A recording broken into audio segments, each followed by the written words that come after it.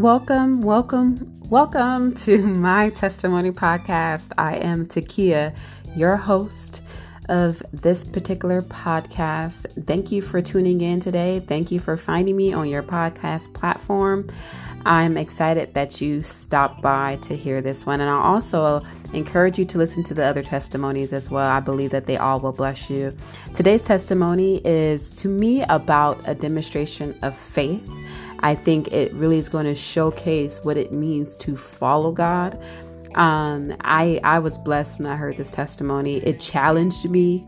When I think about it, there are things that we run into that God will require us to do that we may not fully understand why, but will we trust Him? Will we rely on God? And will we allow the Lord to order our steps? And that is the scripture that I encourage you with, is to allow the Lord to order your steps. He knows the plans He has for you. He knows where He's leading you. And trust and believe when I say the plan that God has for you in your life is much bigger than you. It is to impact the world. It is to impact His kingdom. It is to impact heaven. And I pray that you are blessed by today's testimony. Here we are.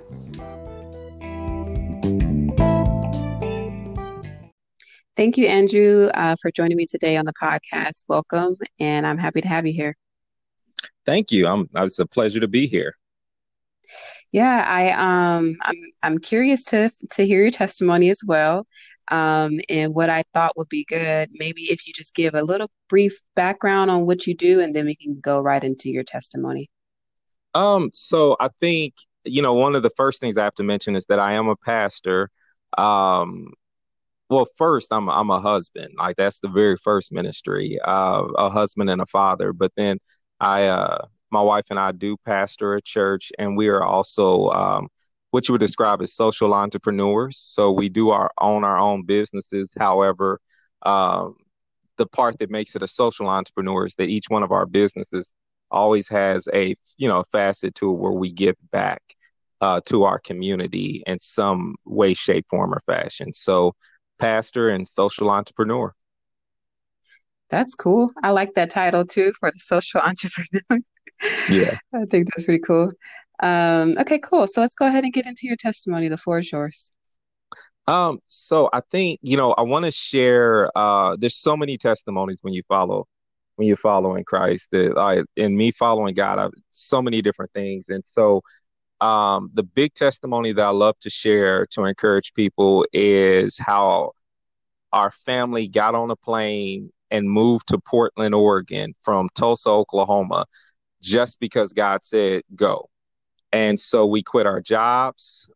We had nowhere to stay. We had no jobs promised to us we just got on that plane, and within a couple of days we were able to find a place to stay, and everything has kind of worked out where we even found, careers at some point, but we had to really be humble and let God do something new in us. So the testimony kind of starts with, when I moved to Tulsa, Oklahoma, I was actually in my first marriage and was married with 3 children, and that marriage came to an end, unfortunately, and I found myself a single father trying to figure out how to take care of 3 kids. And my children's mother moved back home to Kansas City, and so I was in Tulsa, and I felt like kind of all alone with the children. And that's when I met my current wife, and she really came in and helped me out in a lot of different ways. And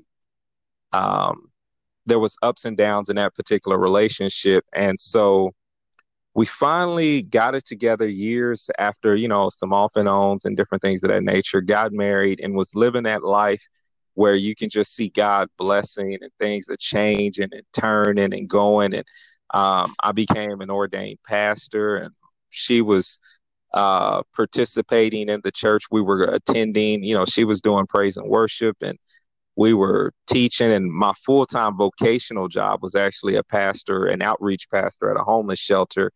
And I also volunteered as a police chaplain.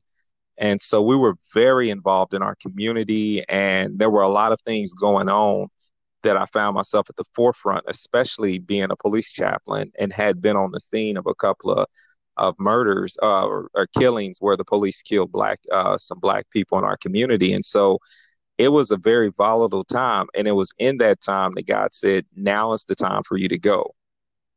And people speculated and thought maybe we were going because of the pressure of what, the different things that were going on. But for us, it was the oddest timing because we were actually in the middle of trying to purchase our first home in the community. Um, Career wise, we continuously got raises every year. We were in a very good spot in our career. In fact, my wife had just finished up her second degree and was actually due for a raise. And so our son had a plan. Our oldest son had a plan to go into an Ivy League school and was going to one of the best schools in Oklahoma. And it made 0 cents. But we did find out that it really made faith. And so in the long run, but we got on that plane and let me back up. There was a point when God said, it's time to go now. I said, okay, Lord, I need some exact specifics here. Like, because I stayed praying at that time in my life and I had to because the different dangers of my job, I just had to stay close and I always consistently stayed in prayer and I knew what it was to hear from God. So I knew I wasn't mistaken, but I asked my wife, I said, can you go into your prayer closet and can you pray and see, am I just mistaken here? Or is God saying it's time for us to go? And she came out the closet and she said, the same exact thing. And she knew. And we went through a stage in a time where people were basically doubting us, saying that maybe it wasn't God and maybe it was all of these other different issues. And a lot of people didn't want to lose us in that particular community we were in. And so we got we felt like, a lot of people were really more or less, they were supportive, but they also didn't believe us. And so there were some people who were even anticipating, like they would talk to us as though, oh, you'll be back soon, And so we, I remember just saying to God one morning after announcing and telling my boss and everything, um, that it was like, it looks, I was telling my boss, maybe it looks like this is going to happen. Let's fast about it. Let's pray about it. And he was like, oh, bro, I know it's going to happen already. And so I went back into my closet and went back into praying about it. And God gave me a specific date to be out of my job. And I look up and it was 40 days from the day that I was praying that God said, be out of the job by this day.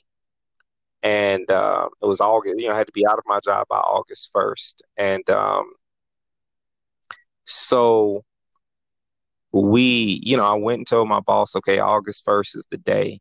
And so during that time frame, a lot of different things transpired that made me feel like I needed to stay. Um, there was a young man during that time frame that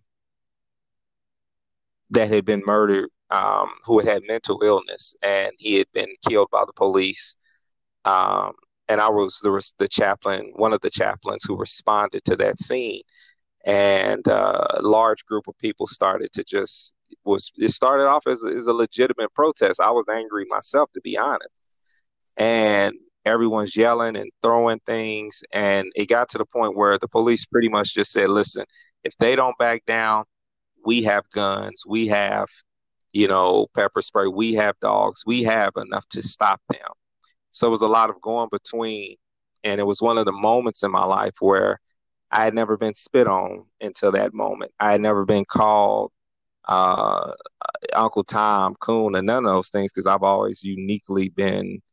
never been in a situation where someone could accuse me of any of those type of like names or anything. And there was a peace that I had in that particular moment because I knew what I was there for.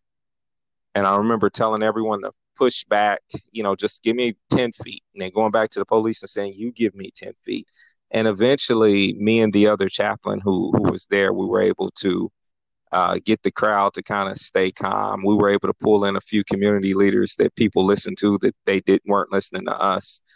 And the police were, listened. And I feel like that day, we were able to save Tulsa from going up in flames the way that it could have. And so I sat on the curb, and as I was sitting there, just kind of exasperated and praying, a photographer took a picture of it. And when I woke up the next morning, that picture kind of went around. Um, it was on the cover of the Tulsa World, but it also went around to a few other newspapers. And as the story was being told, I bring that up because as that story was being told a few weeks later, as I had turned in my badge, because when you're a chaplain, you have a badge and bulletproof vest and some of the other things to keep you safe. And as I was turning in my things, some of the newspaper people said, "Hey, let's do we want to do an interview about you leaving." And so I interviewed with two newspapers and a television station about leaving. And so I didn't understand why, because I'm thinking to myself, I'm just an ordinary, regular everyday guy, no celebrity hype, nothing like that. I wasn't a known, I was always behind the scenes. Like you would find me in the homeless camps, hanging out, and you would find me on the corner. And, like I was that kind of pastor. I wasn't the behind the pulpit and everybody knew me because of that. Like homeless people, knew me. People on the streets knew me, but that was my community. So it was kind of an odd space to get that kind of attention. I didn't understand why they were where, people were wondering why I was leaving. And I remember two of the articles had the headline, that said, Chaplain leaves for the whitest city in America. And I had no clue that Portland was known as the whitest city in America.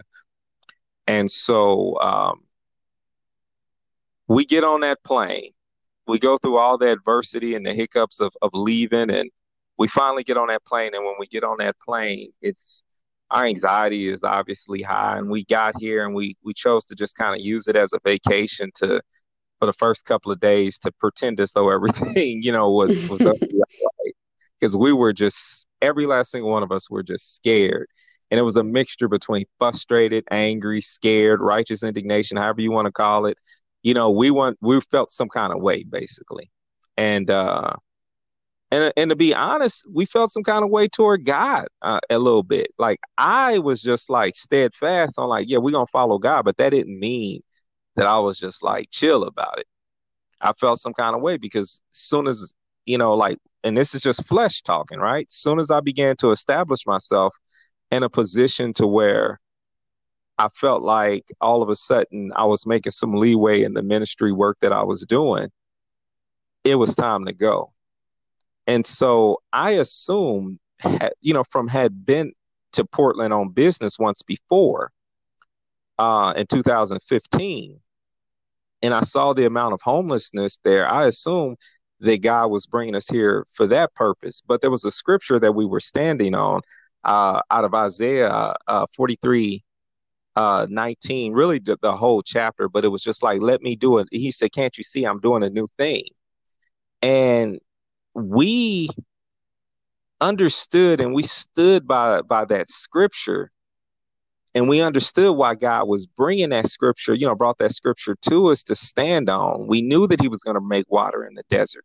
We, bring water to the desert. We knew that he was going to do something new. And so my first reaction when we got here was I went down to the missions, which the people at the rescue missions, my reputation at the time had preceded me. And so they knew that I was coming. They had saw the newspaper articles. And so they had actually wanted to meet with me first. I just knew that that was the job that I was going to get. And my wife worked in the natural gas oil industry, and I knew that she was going to get a job doing that. And both of those things kind of stalled. And in prayer, we just didn't know what we were going to do next, God said, let me do a new thing. So I asked my wife, I said, hey, what would you do if you could do anything? And, like just if there was nothing else, like if bills wasn't the issue, owning up to this degree, if what in the context God made you, like what would you do? And she said, I guess I would do hair. I love doing hair. And I remember she always liked doing hair on the weekends, like for other people. And it was just a blessing she did for the neighborhood kids or whoever needed it.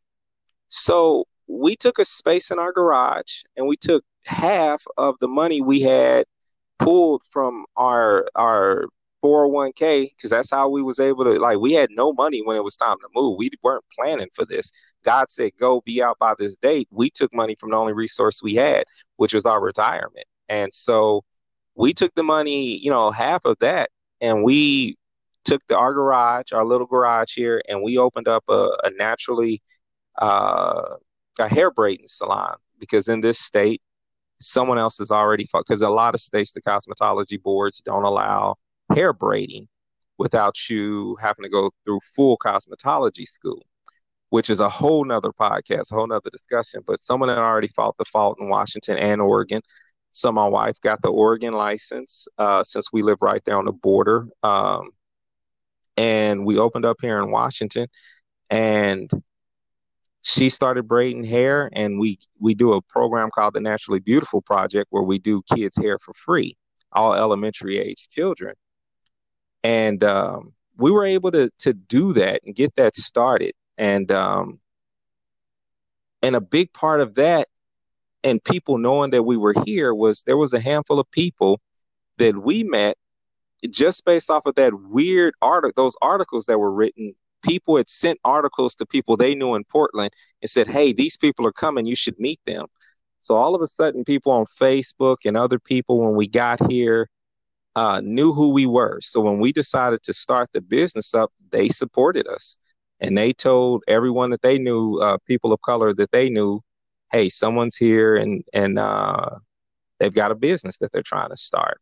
And so as my wife's business got established, God asked me the exact same question one day because I was still trying to knock down the door of doing homeless outreach work. And God said, now, what would you do? And I said, I want to, I guess I would make films and I would just do podcasting since I'd been doing it for free all those years. And right away, months, not even months, just a few days after that confession and prayer to God, I was able to get George Fox University as a client, or Portland Seminary, George Fox University as a client, and the Greater Northwest United Methodist Church as a client. I was able to get two pretty big companies to sign them up to do podcasts for some of their people. And from there, I was invited to my wife and I was invited to start a church or help revitalize a church. And we chose to revitalize the process of starting something new at Park Rose United Methodist Church. We're not even Methodists, but God called us to it. And so we've been doing it. So there's a whole lot of details and a few things in between that's missing, but that's the testimony in a nutshell. We had no connection, no plans, no nothing. We weren't, I was not a filmmaker / podcast producer when we left. And she wasn't a hairdresser. And my sons, they have found their own path. My youngest son is designing his own shoes and learning how to be an entrepreneur himself. And my oldest son is attending the University of Washington, and my youngest daughter is going to be coming up from Dallas. She's graduated high school and she's going to be coming up to attend the University of Washington Bothell when their school opens, back up. So she's also, going to be here. And so it's turned out to that's the testimony right there. Praise God. There were so many different nuggets in there. And I love the fact that you quoted Isaiah 43. I mean, I love Isaiah 43. If I think about like walking through something challenging, Isaiah 43 is such a hopeful chapter in that book that just lets you know that victory is the end of everything that we walk through. And it definitely shows, the Lord giving you guys victory and even greater than what you probably thought for yourself as well, moving to a new city. So thank you, Andrew, for sharing your testimony as well. I believe it's going to bless so many people that come across it. Oh, definitely. I hope so. I mean, that's we overcome, by the blood of the Lamb and the words of our testimony, and to be able to share what God is doing is a blessing. So thank you for opening up the platform. And um, I'm always down to fill in details and talk to anyone else about what God is up to. If anyone ever is listening to this and they just need to be encouraged, find me, and I have no problem making time for you. Praise God. Yeah. I mean, you can go ahead and pass along your Instagram if you would like them to follow you. I'm also going to tag you in the podcast once it is released. Yeah, so my Instagram is actually, let's see, it's Pastor_Drew. There's a great Pastor Drew from the Bay Area who already got the name Pastor Drew, so I had to be Pastor_Drew. But it's Pastor DRU. It's _DRU. And my name's spelled ANDRU, MORGAN. So if you look me up on Facebook or anything, I'm not huge on social media. I do it a lot for my clients, but I'm not huge on my personal social media. So I don't post a lot, but you'll also sometimes run across, I used to do a scripture of the day, and there's a lot of people reposting those. So sometimes you will find different pages that may have my likeness or voice on it also. Praise God. Thank you again, Andrew, for your time today. Enjoy the rest of your day. All right, you too. Thank you. Thanks. Bye-bye.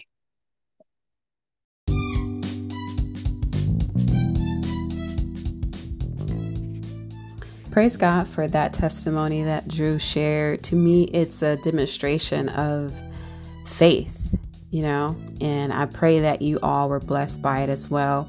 If you have your own testimony you want to share, then you can always reach out to me on Instagram, My Testimony Podcast, or visit me on my website, mytestimonypodcast.com.